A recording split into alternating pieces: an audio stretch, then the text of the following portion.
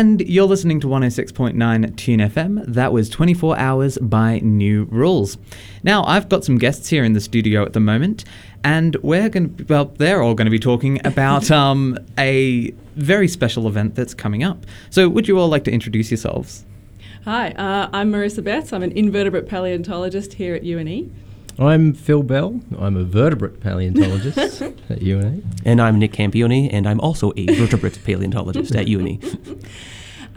So we've come in to chat about the new initiative, a collaboration between UNE Life, the Belgrave Cinema here in town, and also Tune FM called SciFlix. So this is, I guess, a bit of an outreach initiative whereby we use a film with scientific themes as bait to draw the public down to see a movie, but also to hear a talk by one of our researchers here at UNE. And we're kicking off with Jurassic Park, which is perfect, I think, because we have one of the biggest and most diverse paleo research groups in Australia, the Paleo Science Research Centre. And Phil and Nick are a huge part of that. Phil, I wanted to, because you've been here longer than all of us, and you've seen the paleo. Sounds ominous. Yeah. I wanted to hear about what your how the Paleo Science Research Centre at UNE grew. Like, you would have seen it from the beginning, right? Yeah, I joined in 2013, okay. And John Patterson, who's a well-respected expert on Cambrian fossils, things that are much older than dinosaurs that I work on. But he was the keeper of paleontology at UNE at that point. It was just him. So when I came on board, we instantly had, a fairly diverse group just by the virtue of the fact that we're working on quite different things. Yeah. Me on dinosaurs and him on things like trilobites. Loves trilobites. So we teamed up with another professor, Steve Rowe, who runs the FEAR Lab. He's an expert in biomechanics, which is basically looking at how biological forms function and move. And we realised we had a pretty cool team that basically started to cover a lot of paleontology, and that's a strength that no other university had in Australia at that time. And we've since grown from that. We called ourselves the Paleo Science Research Centre because we were bringing in paleoarchaeologists, people who were studying ancient humans and their ancestors, microfossils, which I understand you work on, That's Marissa. What I do, yeah. It started to kind of snowball from that kind of idea in 2013, and now we've had pulled in the likes Nick here for the last couple of years. Nick Campione as well. What do you work on, Nick?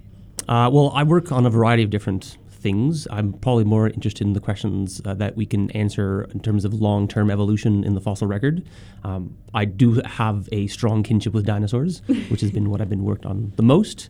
But I like to dabble with any kind of group that we can we can measure and look at how they've evolved over time. When it comes to dinosaurs, I really like to know how fat they are.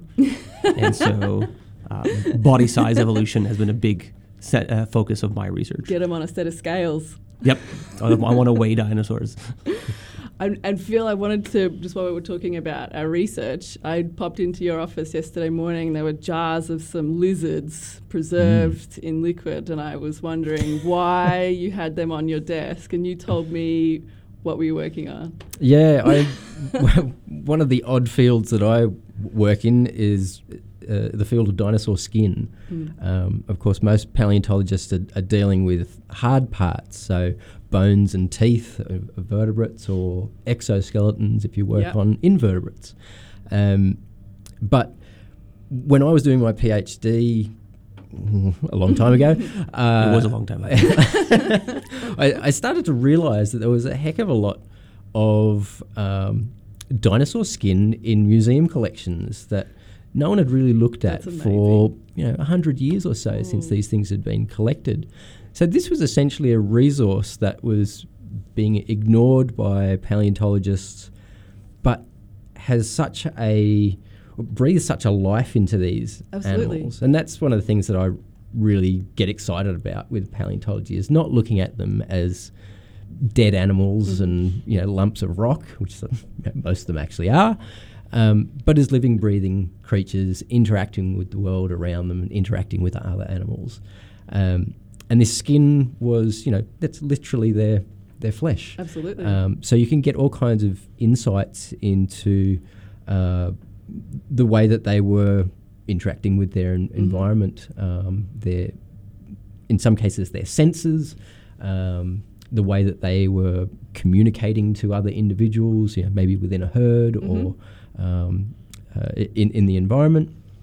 And so part of understanding dinosaur anatomy, in particular their skin, is looking at modern scaled animals, so lizards, snakes, and crocodiles. So yes, I spend some macabre time in museum collections looking at pickled dead stuff in jars. Pickled lizards and pickled snakes, and, in order to make sense of what we're looking at in the ancient world.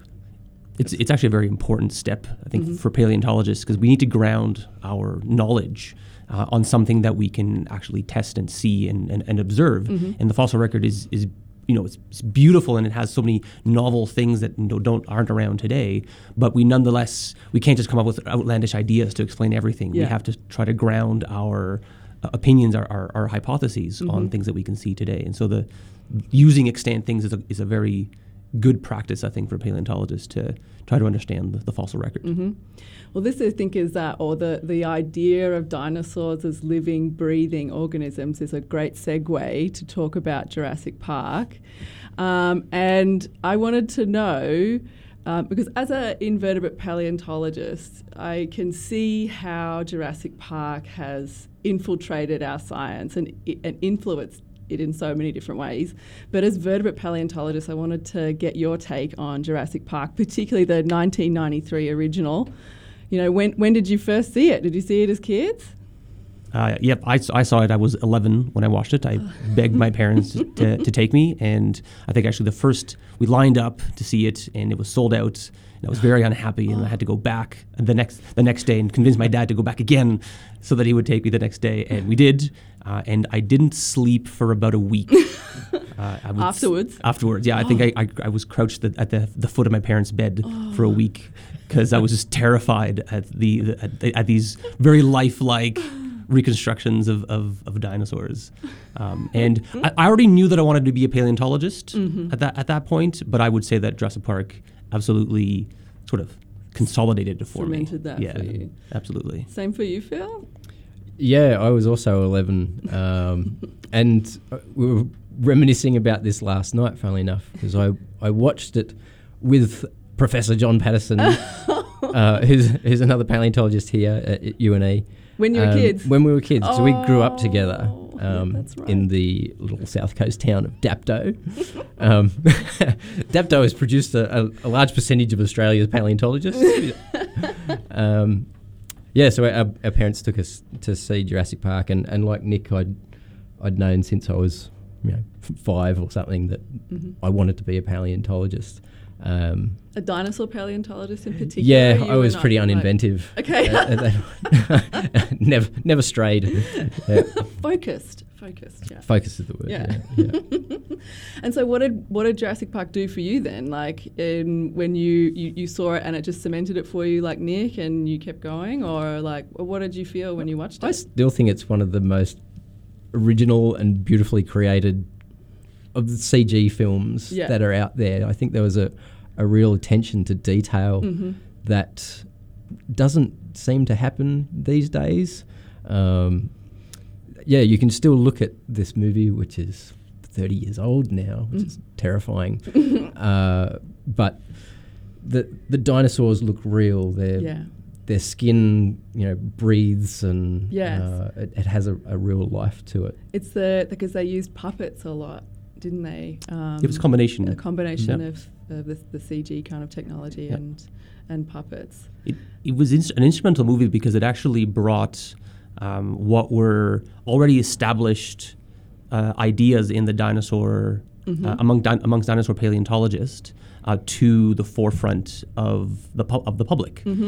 So originally, dinosaurs were considered very much these big, lumbering, slow animals. And starting somewhere in the 50s, 60s, the sentiment among dinosaur paleontologists was that this is probably not true. And so dinosaurs went through with what was called a renaissance, and where they reconsidered some of these. And in fact, some of the stuff that Phil was doing, they started to consider them on a much more biological level. Yeah. And what came to that realization was that actually these animals were probably a lot more agile. They were not, those slow lizards of the late 1800s. And as a result of that, the field had changed, but the general public had not necessarily changed their opinions. They still had that original idea, and I think Jurassic Park was instrumental in changing that opinion. Sure. And all of a sudden, dinosaurs were terrifying creatures that were very fast and very smart. Yeah. And I think it still is kind of the benchmark for a public knowledge of what dinosaurs are and how they behaved. Yeah. And although it's 30 years old and a lot of our ideas have changed since then, it's a much better understanding than where we would have been without it. Yeah, and it had those really fundamental evolutionary ideas about the relationships between birds and dinosaurs, for example, that maybe people hadn't necessarily picked. I think that's probably a common thing for people to understand now. It was kind of a new renaissance in a lot of ways. As Nick said, it brought ideas that were already 40 years old at that point to the general public.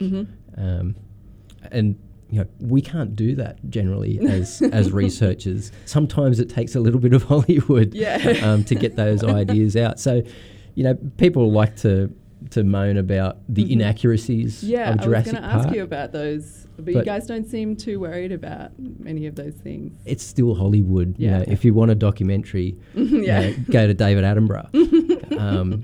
As far as a Hollywood blockbuster goes, I think it did a terrific job. Yeah, it actually served an education purpose, which is not, I think, common for most Hollywood films. Right, absolutely. And this one absolutely did that. So do you think, have you guys read the book by Michael Crichton? No. Yeah.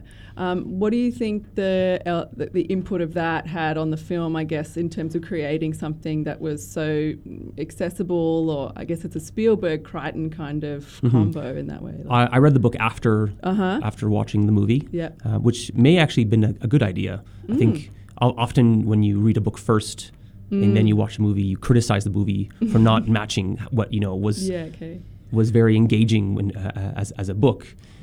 But by doing it the other way around, I think I've gained an appreciation for how well crafted the movie was as an adaptation. It didn't try to fit everything that the book had to offer. It tried to come up with its own sort of version of it that it can condense into the length of a movie, but it still captured a lot of the essence of what the book was about. I always felt that. Yeah, I really want to read the book. I'm quite keen. A lot of people don't. I guess they touch on it in the movie, but the book is probably more about chaos theory than it is about dinosaurs. Right. And that a little bit they touch on that in the movie, but that's they kind of nod to it, don't they? Yeah. But I think it is an amazing movie in that it didn't overdo the computer graphics. No. It used the right amount it needed to convey the story. I wanted to ask as well about the impact that Jurassic Park has had on subsequent paleontological research, because obviously, you guys went and saw it as kids, and now you're paleontologists. Do you reckon this has happened for a lot of people? Nowadays is your generation, coming up with all sorts of new paleontological theories and ideas. And without Jurassic Park, do you think this sort of stuff would be happening? Well, I think there's enough Jurassic Park movies out there now that there's a movie for every generation. Yeah, it's true. I won't say anything about the quality of the subsequent films, but absolutely they've influenced. I was going to say as well, that one of the drawbacks I have observed is maybe, and I don't know if you would agree, that the franchise might have fetishized the science a little bit and maybe there might be some negative connotations. I don't know what you guys think about that. Yeah, I think it's certainly changed the initial I think, impact that Jurassic Park had Mm-hmm. on generations of kids like ourselves going to the movies and seeing it.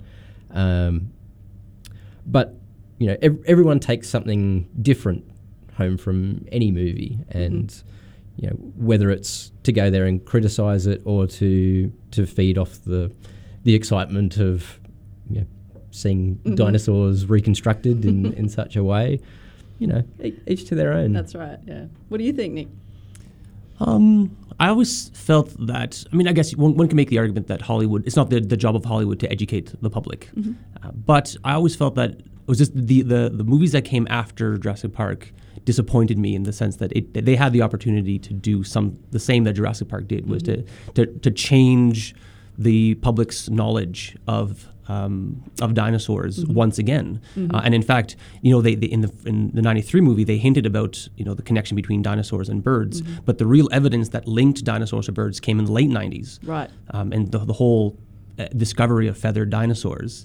And yeah, I guess I was a bit disappointed in that they prioritized the continuity of the films rather than the information that they could have conveyed. And like I said, it wasn't their job to do that. But still, they had the opportunity to do that. Is there any kind of paleontological concepts that you wish that they would have tackled instead, or some taxa that you wish they would have brought to life? I guess the classic one, we just, feathers. Oh, yeah, for sure. Yeah, that was probably one of the biggest changes in our understanding of dinosaur evolution. During the mid-90s, these reams of incredible fossils were coming out of China. Dinosaurs that had feathers, they looked like crows and currawongs, laid out in a slab of rock, but these were dinosaurs. It was, absolutely startling. And there's, almost a new species coming out of China every week. It's an incredible rate of discovery to the extent that it's kind of, we've become blasé about it. Right. But it was such a radical change in our thinking that, it's kind of baffling to realise that Jurassic Park just kind of hasn't got ignored on board that. with that. Yeah. Is it, do you think, like the limitations of the CGI technology that to replicate those definitely not. features? Oh, yeah. Okay. No, they had consultants, actual paleontological consultants for these films from the original and through to the more recent ones. So they've certainly been versed on the changes and new discoveries over the years, but it's still Hollywood. Maybe there'll be more in the future, and there'll be flying dinosaurs. There's always ways to reimagine Jurassic Park again. Absolutely. And redo it in a different light. Yeah, could be fun. So you guys have kids. Have your kids seen Jurassic Park, the original, or any of the subsequent films? No, my boys are still a bit young for that. Yeah, I did expose my eldest to Jurassic Park when he was about 1, so he does not remember that. He doesn't remember that. That's why I was okay of him watching it. But I've not since exposed him. So I was debating actually maybe bringing him to the Sci-Flix showing of it. Yeah. He's a bit younger than I was, and given how terrified I was, that's right. Yeah. I hesitate to whether am I doing the wrong thing. How old is he exactly? He is 9. Yes, I think that's about how old because I'm a little bit younger than you guys. But I was just saying before we started that I probably begged my parents to take me, and they relented, of course. And I was about that age, and it just scared the absolute crap out of me. Absolutely. Yeah. So let me turn it on you. How did it influence your journey through paleontology? Phil, as a child, I loved dinosaurs. Like, I think every kid probably loves dinosaurs, but I had books about them, and I learned all their names and confused my parents and about, with pronouncing them and everything. But I think I just grew out of it a little bit. So my journey back into paleontology is one that's quite convoluted, but, coming back in, I remember so vividly seeing Jurassic Park and the effect that it had on me. And as an invertebrate paleontologist who I sort of feel like an invert paleo in a vert paleo world sometimes, especially here because there's a lot of vert paleos, you know, and I see a lot of the guys who are doing vert paleo research. I'm like, yeah, you guys are Jurassic Park kids, like for sure. You know, it's hard as an invertebrate paleontologist not to resent the attention that dinosaurs get. Certainly, you know, dinosaurs don't need any help with PR, right? Like, it's sort of why we led with Jurassic Park for SciFlix, right? Yep. It will get people in the door. A film about, you know, invertebrate animals burrowing into sand is probably like not going to get so many people. Well, those trilobites got pretty big, though. You know, so for me to do like science outreach and stuff, I have to work quite hard to explain to people what I do and why it's exciting and important, right? Mm-hmm. Like for you guys, like you just say, I work on dinosaurs, and everyone's just like loses their mind, right? So, you know, it's a little bit different, but I love the fact that Jurassic Park brought people into the science, right? And yes. It doesn't necessarily translate to everyone just frothing over dinosaurs, but to understand evolution and life on Earth in the past, like that's critical, and you just can't take away from that. It's a good vector. Yeah, I think it's an important gateway drug to science. I've always called dinosaurs a gateway drug. Yeah. And if it's a bit Hollywoodized, Yeah, you know, so be it. But if it gets people talking about science, 100%. and you know, thinking outside the box of what they thought might be a reasonable career. Yeah, for sure, absolutely. And you know, I think as because dinosaurs are so popular, and paleontology in general is very popular, I feel like we have quite a serious responsibility as paleontologists to use that as a vehicle for science outreach and to educate people about science, right? Like, Sure. it's kind of it's low-hanging fruit, really, for paleontologists. Yeah. And you guys both do quite a bit of that, so yeah. Pick the low-hanging fruit. I meant the science outreach. I guess we're kind of getting the wrap-up sign, so I'll thank both of you guys. Thanks, Phil and Nick, for coming in to talk about Jurassic Park and Thank you, paleontology. Yeah, thank you, cheers. Marissa. Thanks for having us on. Yeah. Cheers. Yes, thank you all for coming in. And also, for any listeners, don't forget to go along to UNE SciFlix. The first one is on May 20th at Belgrave Cinema at 6 p.m. And as we've been talking about, we'll be watching Jurassic Park. So make sure to head on down to that. So let's get back into the music, though. You're listening to 106.9 Tune FM, and we have, in celebration of Jurassic Park, Over It by Dinosaur Jr.